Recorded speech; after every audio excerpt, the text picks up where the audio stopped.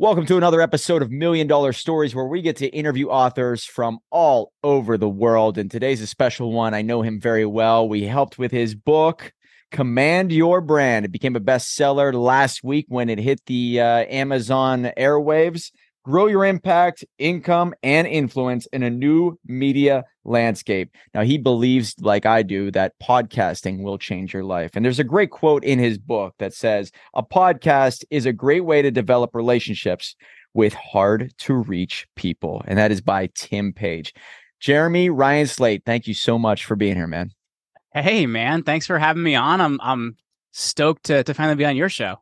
Well, what is the genesis of this book? I mean, you could tell us basically how it all began and how it led to this point, but you have interviewed some of the biggest names. You are now being a guest on some of the biggest shows. Podcasting will put you in touch, like you said, with very hard to reach people. And I didn't realize that until we started talking. So where did it all begin? So for me, if you're looking at where the book began, I had written another book called Unremarkable to Extraordinary. And it's kind of like a lot of the lessons and things like that I've learned through all the years. And, I've had a podcast. Today is actually my 8th anniversary. It's been 8 years that I've been hosting a podcast. And I put together that book to really kind of distill a lot of the knowledge that I had.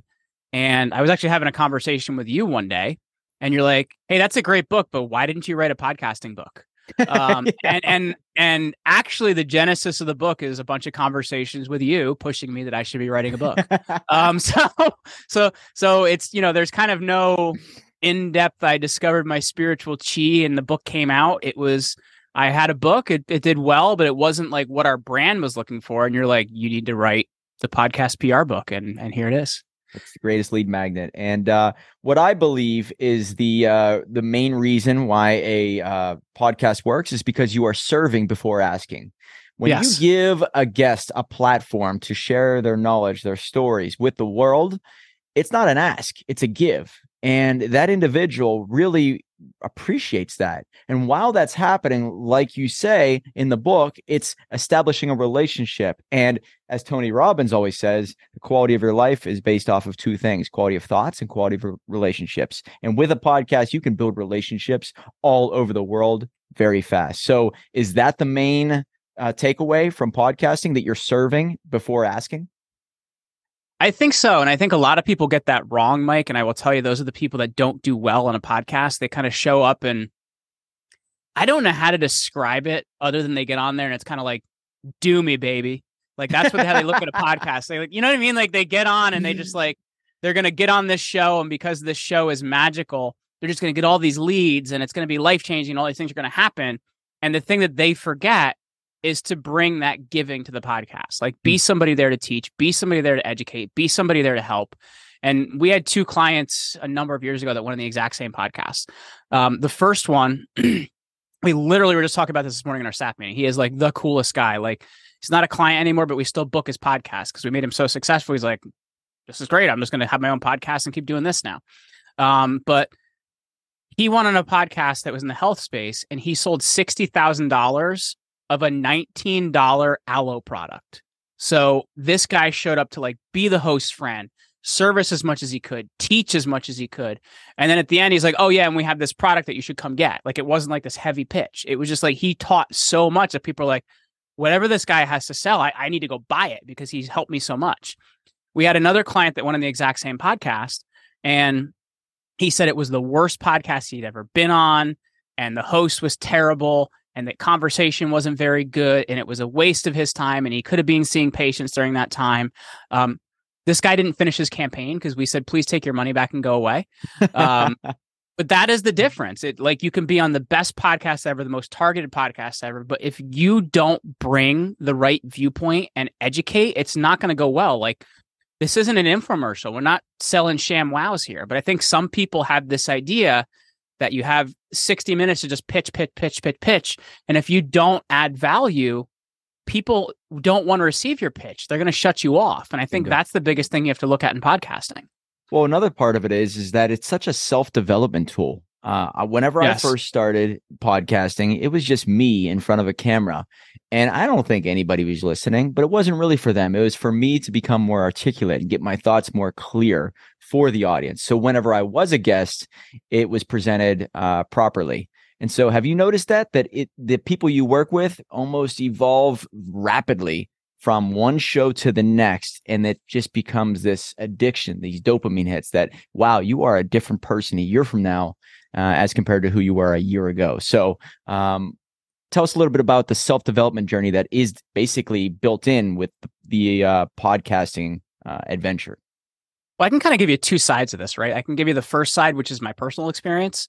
I came into podcasting. My show is an audio only podcast to start with, frankly, because I was afraid to be in front of other people. Like, I was terrified to be in front of other people. So I was actually a high school teacher for a couple of years after I got my master's. And I would get up there and I have like 100 slides, and I'd be like going through those and reading off the slides exactly because that was what we were going to cover that day. And if I ran out of slides, man, I was so screwed. So like to me, like, I needed that thing to be able to feel structured. And having a podcast, like, number one, I started an audio only show because I did not like being on camera. I was terrified of being on camera. And it just was more conversations, more conversations, more conversations. And what I found is I could have more conversations then outside of the podcast. Like, my actual communication got better because I was consistently doing this again and again and again. And I was somebody that I never really saw myself like speaking in front of people. Like, dude, I've spoken all over North America, South America, Europe, Asia.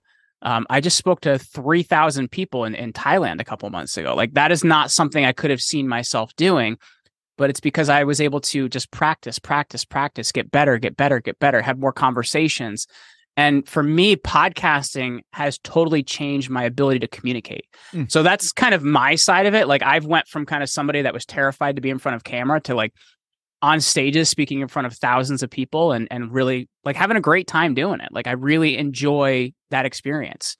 When you look at clients, I think the one thing that is different is when people are coming to us, they already have a business that's doing really well. They already have some media. They already have some experience. But what they're looking for is they're looking for the right reach, but they're also looking for kind of getting more familiar with how they should be talking. And I think that's a big thing we help people with, because people are like, oh, you just book people on podcasts. Well, to get started with us, our onboarding process, we actually charge people close to $3,000 just to onboard. And the reason is we're getting down like, what are the things that you need to keep repeating? What are the stories you need to keep telling? How do you need to communicate? Those things are actually so vital. And what we get people telling us throughout this process is the more podcasts I go on, the more certain I am on what I should be communicating and how I should be communicating it. So it's not just that people have, gotten more reach and they've established their brand. By the time they're done with a year program, like, they've become concrete on what it is they're communicating and how they need to communicate it. Like, it's dynamically changed them. And I think, to me, that's the really cool thing. Yeah, another part of it is that when you do a podcast, you have the ability to go back and listen to it, and you could see where it kind of goes off its rails. You could see what falls flat, and you can refine it. Whenever I would go and speak at certain events, I would listen to certain podcasts and say, man, how could I say that in 5 words instead of 10 words? Where can I really elaborate on that? Oh, that sounds good, but what can I do a little bit differently on the stage? And it's almost like programming your brain on what to relay to the audience. So what a great tool for speeches. And the more you do podcasts, the more speeches you will be invited to do. Is that right? That's true. And I think the thing I'll say too is I think you get more, like, you get so familiar with your own content that when I started speaking, I was so focused on like what was behind me, meaning like, was it a slide? Was it something that was going to help me keep my place, whatever it was? Where now, like, that's just kind of an afterthought. Like, yeah, I guess I should throw something up there so people can see it. But I've become so certain about my own content that I'm able to communicate that. And the thing you'll see is one of the biggest hesitations for people that are booking events, meaning they're booking speakers for events, is they want to see that you can communicate and deliver. And that's another big thing for actually like getting on television and things like that. They want to see, how do you perform in video? How do you perform in a conversation? And it's very hard to get some of those things without media placements of you delivering. And I think in podcasting, the thing that's really interesting is these conversations are so long that, number one, you have to get really good at those conversations. But number two, if you suck, it's really hard to hide it, right? Because it's a long form thing. Like a lot of people when they're on TV, it's like 3 to 5 minutes. If you can keep it together for 3 to 5 minutes, you're in good shape. But for a podcast, you have to keep it together for 30 minutes, 60 minutes. If you're on the Joe Rogan Experience, sometimes 2 to 3 hours. So like you really have to be able to show up. So when, a meeting booker that's booking speakers sees this, they're like, okay, cool, I want that guy. That person is great off the cuff. Or when somebody that is looking for, maybe they've done a call for speakers and they're looking for somebody for like a television source, they say, okay, cool, I've seen this person on camera and they're great. Like people don't realize, like, even if nobody was listening, just having those samples, how valuable they are for getting those other things. An individual reached out to me and asked me if I knew anybody who would want to be a part of a documentary. And one of the things that he was looking for was somebody who's very well polished on camera. And looks good in the bookman suit. Looks good in the bookman suit, of course. Drives a bookmobile, has a book suit, all that. And I thought about all the people who are doing a lot of podcasts first. That's pretty much the starting point. And polished. I'm glad you bring that up. This is crucial for anybody out there listening. You need to become polished as fast as possible.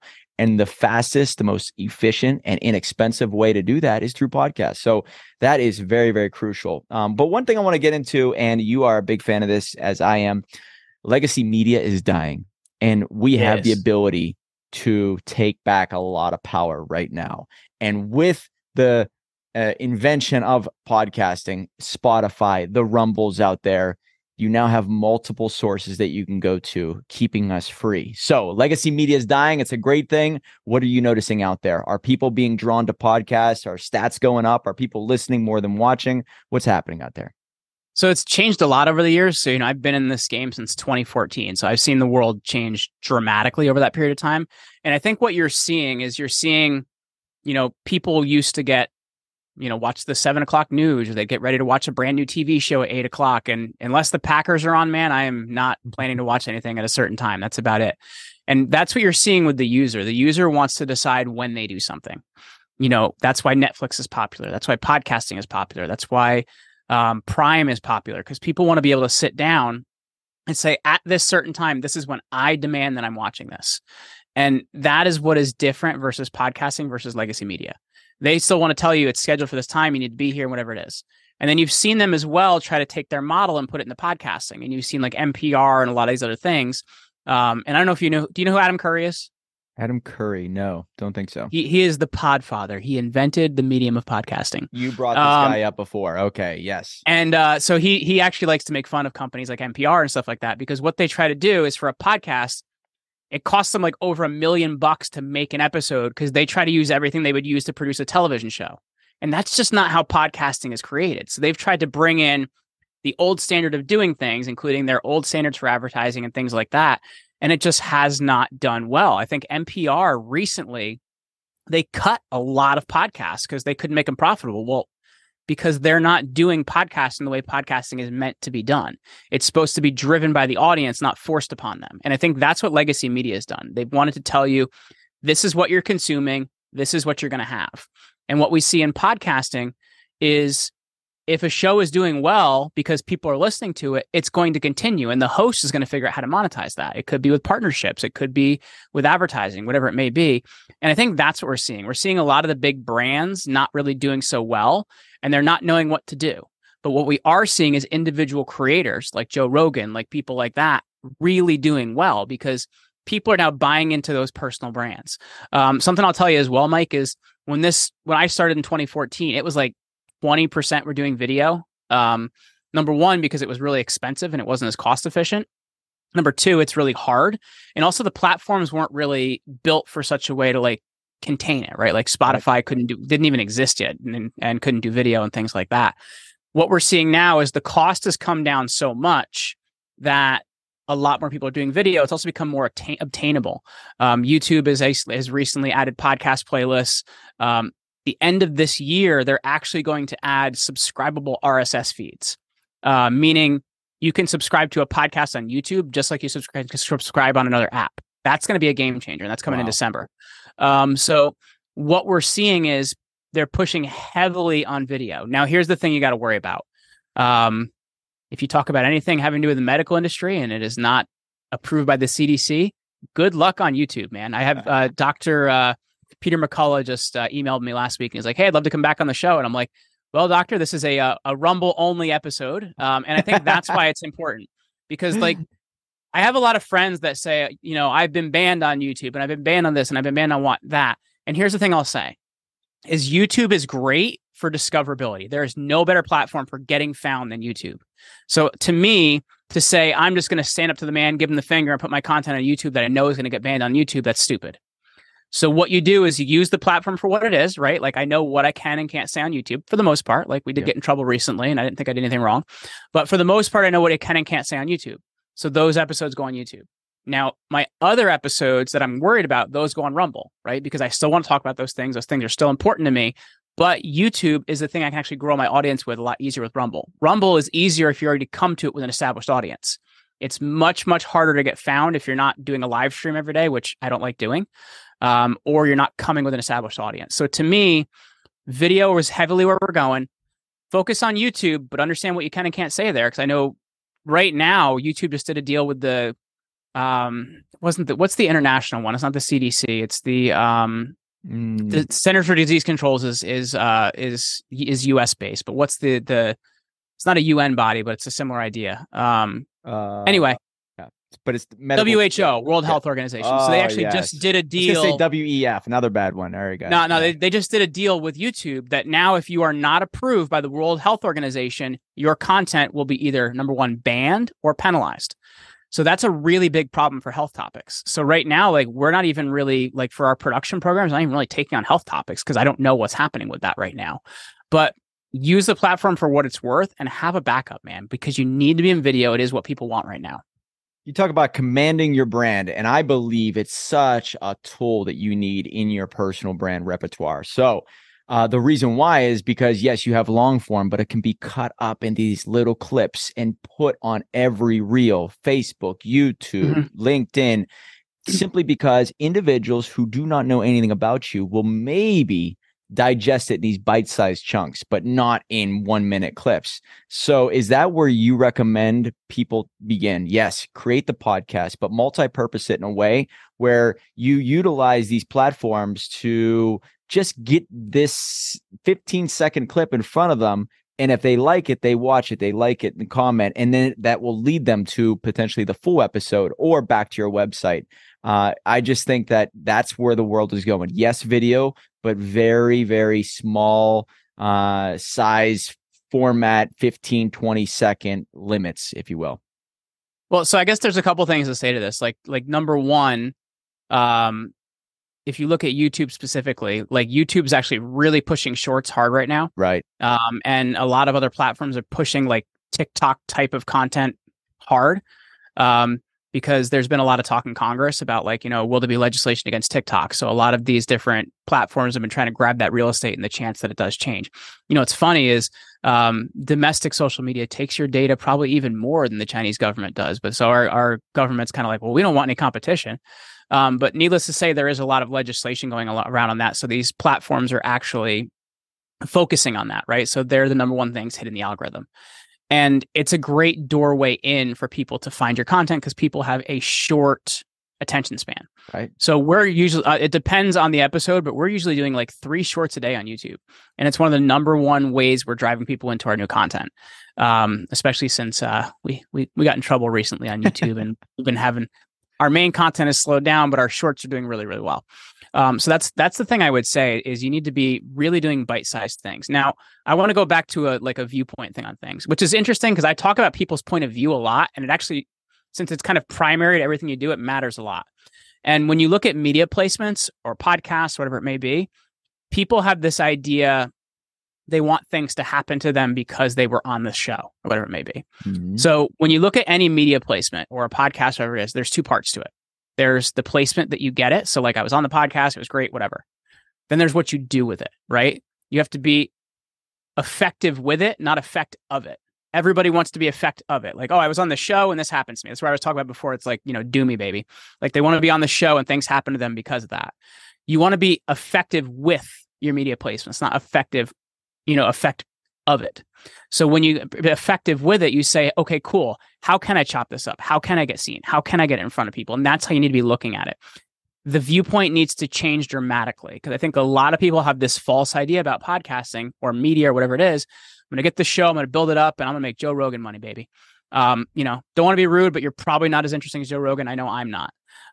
And what the idea is, you're going to create something that's going to connect you to the right people. It's probably going to get some traffic. Hey, maybe you're going to get lucky enough you can make money directly off of it.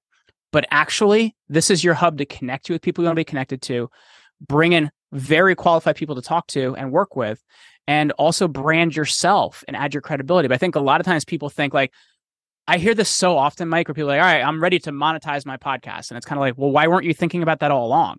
Like this should have been like the storefront for the business you're already running, not just an entity that you're propping up and it's time to turn the faucet on. It doesn't work like that. I look at this as like the 2023 version of Napoleon Hill's Mastermind. I don't need to have all the answers, but I can bring people on the show that have the answers, and they are the ones that make it interesting for the listeners or the viewers. So that's beautiful for everyday Joes like myself, where maybe I wasn't born with all the resources or having access to people. But if I have an internet connection, a decent camera, and a good microphone, I could find these people and I could get them on a call and I can have them provide my listeners and viewers with entertainment. And is that the other side of the podcasting world that you pitch to people? Like, listen, yeah, maybe you don't have an interesting story, maybe you don't have a successful business, but if you can find people that have a story, a message, and solutions for the world, and you just be the conduit, now you are valuable. And what happens is it's like a halo effect, I think is what they call it, where it just rubs off on you. If you're around enough interesting people, individuals will start looking at you as the interesting one. So is that what you noticed also? In branding, that's called positioning, right? Like that's called positioning. So like, there's kind of something people say a lot and I absolutely hate it, but it makes sense. When they're trying to explain their business, they're like, well, we're the Uber of blank. Like you're taking something people are already familiar with and you're comparing yourself for or against it, right? So people are familiar with this. So now they're going to be more familiar with you if that thing has good positioning, right? You're positioning yourself with that. And what happens is when you're having these conversations, people have most likely heard of your guests if you're really reaching. Like I think a lot of people don't reach enough, right? They're just like, oh, I'm not able to get that person. You'd be surprised some of the people you could get if you reached. Mm-hmm. But when you reach, you're actually getting positioning every time you sit down with these conversations, especially if you're on video. And that's where video is really valuable because you're seen sitting next to that person. So to me, you're getting positioning every time you do an interview, whether you even say nothing at all. And that is the most valuable thing is, number one, you're going to get smarter because you're having conversations which are in the realm that you should be having them in. So you're going to keep gaining information every time you have a conversation, but also you're getting positioning every single time. Like, oh, that's the guy that did the book for blank, or, oh, that's the guy that helped, such and such write a book, or that's the guy that launched Vic Tipnis's book, whatever it may be. Like that's what actual positioning looks like. Yeah. And so when you talk about influence in your book, I think individuals out there, they want the money, they want the speeches, they want the attention, and they have no breadcrumbs behind them. So would you say that the biggest issue is that people have no patience, or they haven't built themselves up to a point where they are the magnet, right? They're attracting opportunities. I just think when it comes to writing a book, you are automatically establishing yourself as the authority in the space. And I think if I Google you and I see that you're on 100 podcasts talking about the exact same thing, in my mind, I check a box that you are the expert, you're committed, and you are clear on who you are and where you're going. So I'm going to say, yes, that person is an expert. And is that what you preach to people? Listen, you have zero breadcrumbs behind your name that you are the expert in this field. So we need to get you on a lot of podcasts. Therefore, you are Google friendly. People see you as the expert. Mm-hmm. And therefore, you're not chasing opportunities. Opportunities begin to chase you. I think that's probably something you preach, and it's probably in your book. But can you elaborate on that? Well, I think that's one of the number one things that shows you whether somebody's going to succeed or fail, because the conversation we end up having is a lot of times people will come to us with like, I want these dream shows. I can probably list off the ones you think they're going to be: Joe Rogan, Tim Ferriss, Patrick Bet-David.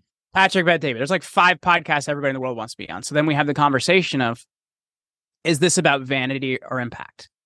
And a lot of times you find out it's about vanity. They just want their friends to see them talking to Joe Rogan, right? Like it's really what it ends up being about.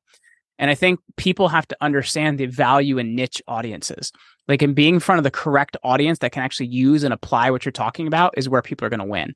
And I will tell you, if people cannot make that viewpoint shift, it's just not going to go as well, because we do get people that come in, and I don't know if it's because of the ads they've seen or how their life has been or whatever it may be, but they seem to think that like podcasting and media is like a buffet. Like, all right, I'll take one of those, take one of those, take one of those, take one of those.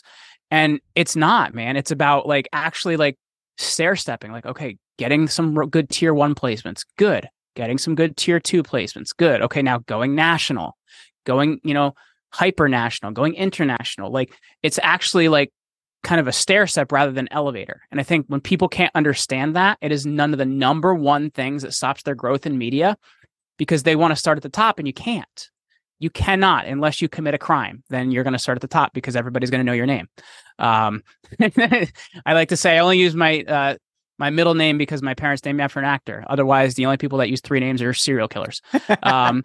Or assassins of some type. But frankly, that's the only way you're going to jump to the top, man, is if you've done something very wrong. But you have to actually build credibility and build a base. And if you're going to do that and you're going to commit to that for a year, for most people, they can change the game in a year. But the problem is they want to do it in 30 days, 90 days, 60 days, and that cannot be done. It cannot be done unless you are the single person that grabs a lightning bolt and it happens for you. I'm not going to say it 100% cannot be done, because there are people that stumble on it and it happens. But if you can commit to it for a year, you can actually change, the ecosystem out there. We both of us, we are both big believers in AI and where this world is going. And the way I look at it is every podcast is a digital asset, and this digital asset will become valuable in an AI world where it's going to duplicate you and replicate you and potentially make your life a little bit more free, building maybe blogs or books or certain other digital forms based off of what you've created in the past. Unless they make you eat the bugs. But anyway, where do you see it going? What's happening out there? I know that with AI, we are doing audiobooks, and it is really close to the person's voice, really close, if not spot on. So I believe the more digital assets that you create out there, the better, especially if you're an entrepreneur and you want to reach the many and serve the many. For service to the many leads to greatness, as Jim Rohn says. So where do you see it going, and is it a good thing? Well, it's good and it's bad, right? Because I don't want an AI like sounding like me saying things that I didn't say and getting me in trouble. That's one part of it. The other part of it is, though, like the audiobook that we pumped out, like you got me to use, I think it was 11 labs. Amazing. And we pumped out an audiobook in like a couple hours, and it was just done and submitted to Audible and approved in like 4 days. So it was like pretty incredible to get that product very quickly, because that can be much of a really big process.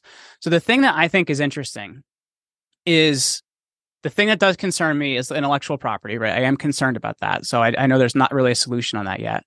But the thing that's exciting is, like, even in our processes in our company, like, dude, for podcast editing, I'm getting a better product than I've ever gotten before. And I've cut 80% of the time out because we figured out how to use different AI tools to do that.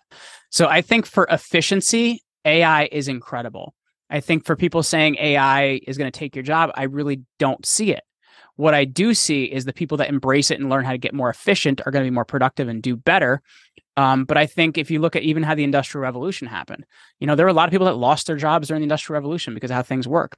But guess what? It created other industries. And I think that's what we have to think about, is just because one industry changes, disappears, or shrinks, it doesn't mean that those jobs disappear. It means that those people that win because of those things are now going to create new industries and new jobs. So I think it's the people that learn how to be more efficient and are going to do well with it. The ones that are going to be lazy are not going to do so well. There was a lawyer, and I forget what state, that got disbarred because they tried to use ChatGPT to go over case law. Well, ChatGPT didn't have up-to-date case law and didn't know the answer, so it made it up. And the judge was like, these cases don't exist. What are you doing? And the lawyer ended up getting disbarred. So there's still going to be lazy people out there, man. Trust me. But I think it's the people that learn how to use, things like ChatGPT and 11 Labs and Midjourney and learn how to be more efficient and also have a little bit of fun. Like I asked Mid-Journey last night when I was sitting on my couch, I said, make me an image of Donald Trump as Captain America. It was pretty cool. That. It was great. I was pretty happy with that. And people said that definitely isn't real. And I was like, obviously Donald Trump does not have abs. But like, I think there's also a little fun involved too. Man, you bring up a good point there too. I think that you can sense if someone's having fun with their brand simply by the podcast they're on and what they're talking about. And there are people who are born for this. And if I hear the excitement in your voice and the way you tell the story and you captivate me, I want to do business with you. And Yes. So having fun with every podcast that you're on and every piece of content you put out there is a crucial piece to this journey, because there is no finish line in entrepreneurship. And I would assume that you've worked with so many people. There are some people who are just, it's like pulling teeth, but there are some that are just natural, and maybe it's just a gift to work with them. So can you tell us a little bit about how important it is to enjoy this process from going from podcast to podcast? I don't know if I would say people are necessarily naturals, but I think it's a willingness to learn and a willingness to improve and to understand the process. I think a lot of times, and that goes for anything, that's not even outside of what we do. I think it's when people try to shortcut the process and don't want to go through the process. Many times, if a process is good, it's transformational, right? Like you become somebody better or different on the other side of it. And it's the same thing with how we work with clients. They come out different on the other side and improved. And I think when you look at it, those are the people that do well. If they can't learn how to do that, they're not going to succeed. But I'm sure, Mike, if you talk to them, they have a lot of areas in their life that are like that because they're not willing to surrender to a process. And that's what one of the big points I talked about in my previous book, Unremarkable to Extraordinary, is, people look at adversity and a lot of people are going to shy away from it. But adversity in itself and by its essence is transformational. It's like a blacksmith's furnace. You put in wrought iron and it comes out like something incredible that's been hammered and changed and whatever. That's what a good process is you're becoming improved and becoming better. You're going through kind of, the fire and the flames, to quote a really incredible metal song, to come out the other side, even better. Podcasting, much like the entire world of entrepreneurship, is a journey of transformation. And Yes. That's crucial there for sure. You've interviewed and worked with some of the biggest names. I believe you have the largest podcast agency that I know of personally. So is there a tip that you can provide to our listeners on how to get good guests, or maybe even to be booked as a guest? What would you recommend to anybody listening? I would say the number one thing, surprisingly, is making yourself look media ready. So that has to do with like how your brand is put out in social media. Like, are your images good? Is your copy good? Do you have good engagement? Like when somebody goes to your website, is your website copy written in third person? Now, what that means, like, is somebody else talking about you? Wow.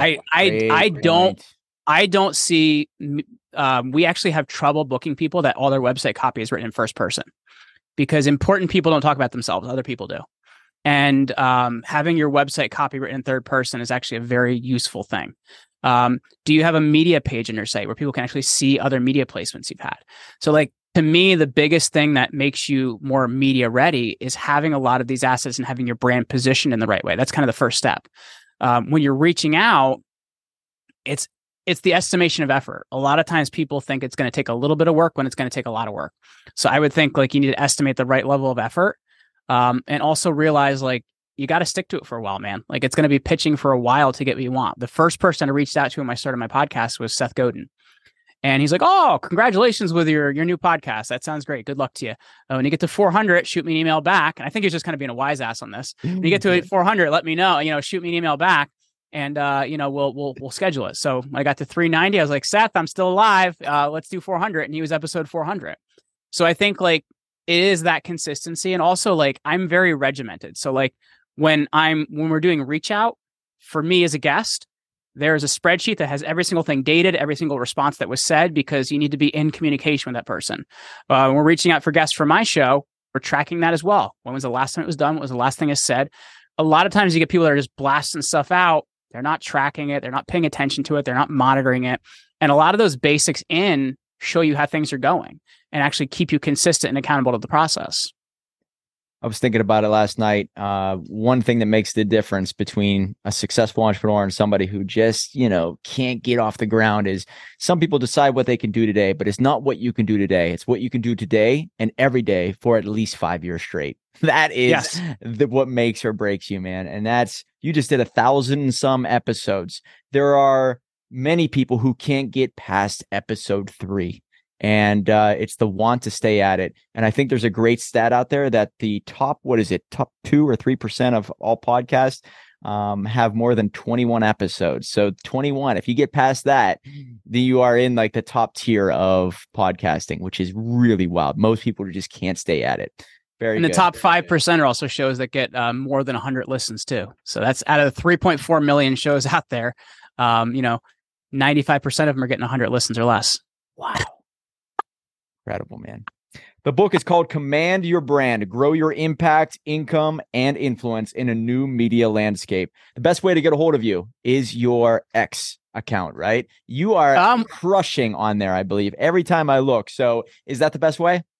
So they can either go to commandyourbrand.com and connect with us there, or they can connect with me on X. I am at Jeremy Ryan Slate, and I'm actually the same on all platforms, but X is actually the one that I'm on way too much, and my wife often takes my phone away from me. I am on it so much. Tell us a little bit about your company. If someone were to call you, reach out to you, and want to work with you, what's it look like?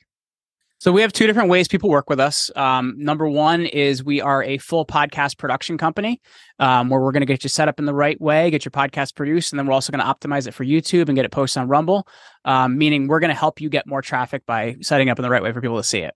The other side of what we do and what we've done since 2016 is we help you to become a great guest, get booked on the right podcast, and then also understand what to do with a lot of that content. And that's what we do at Command Your Brand. Awesome. Guys, I vouch for him. He's a great dude. He's connected to some of the great entrepreneurs that I'm friends with. And it's been an honor to talk with you, man. And thank you so much for trusting in us to help you with this book. Command Your Brand. Pick it up today on Amazon or through his website. Remember, guys, $1 million book will lead to $1 million life. Right on.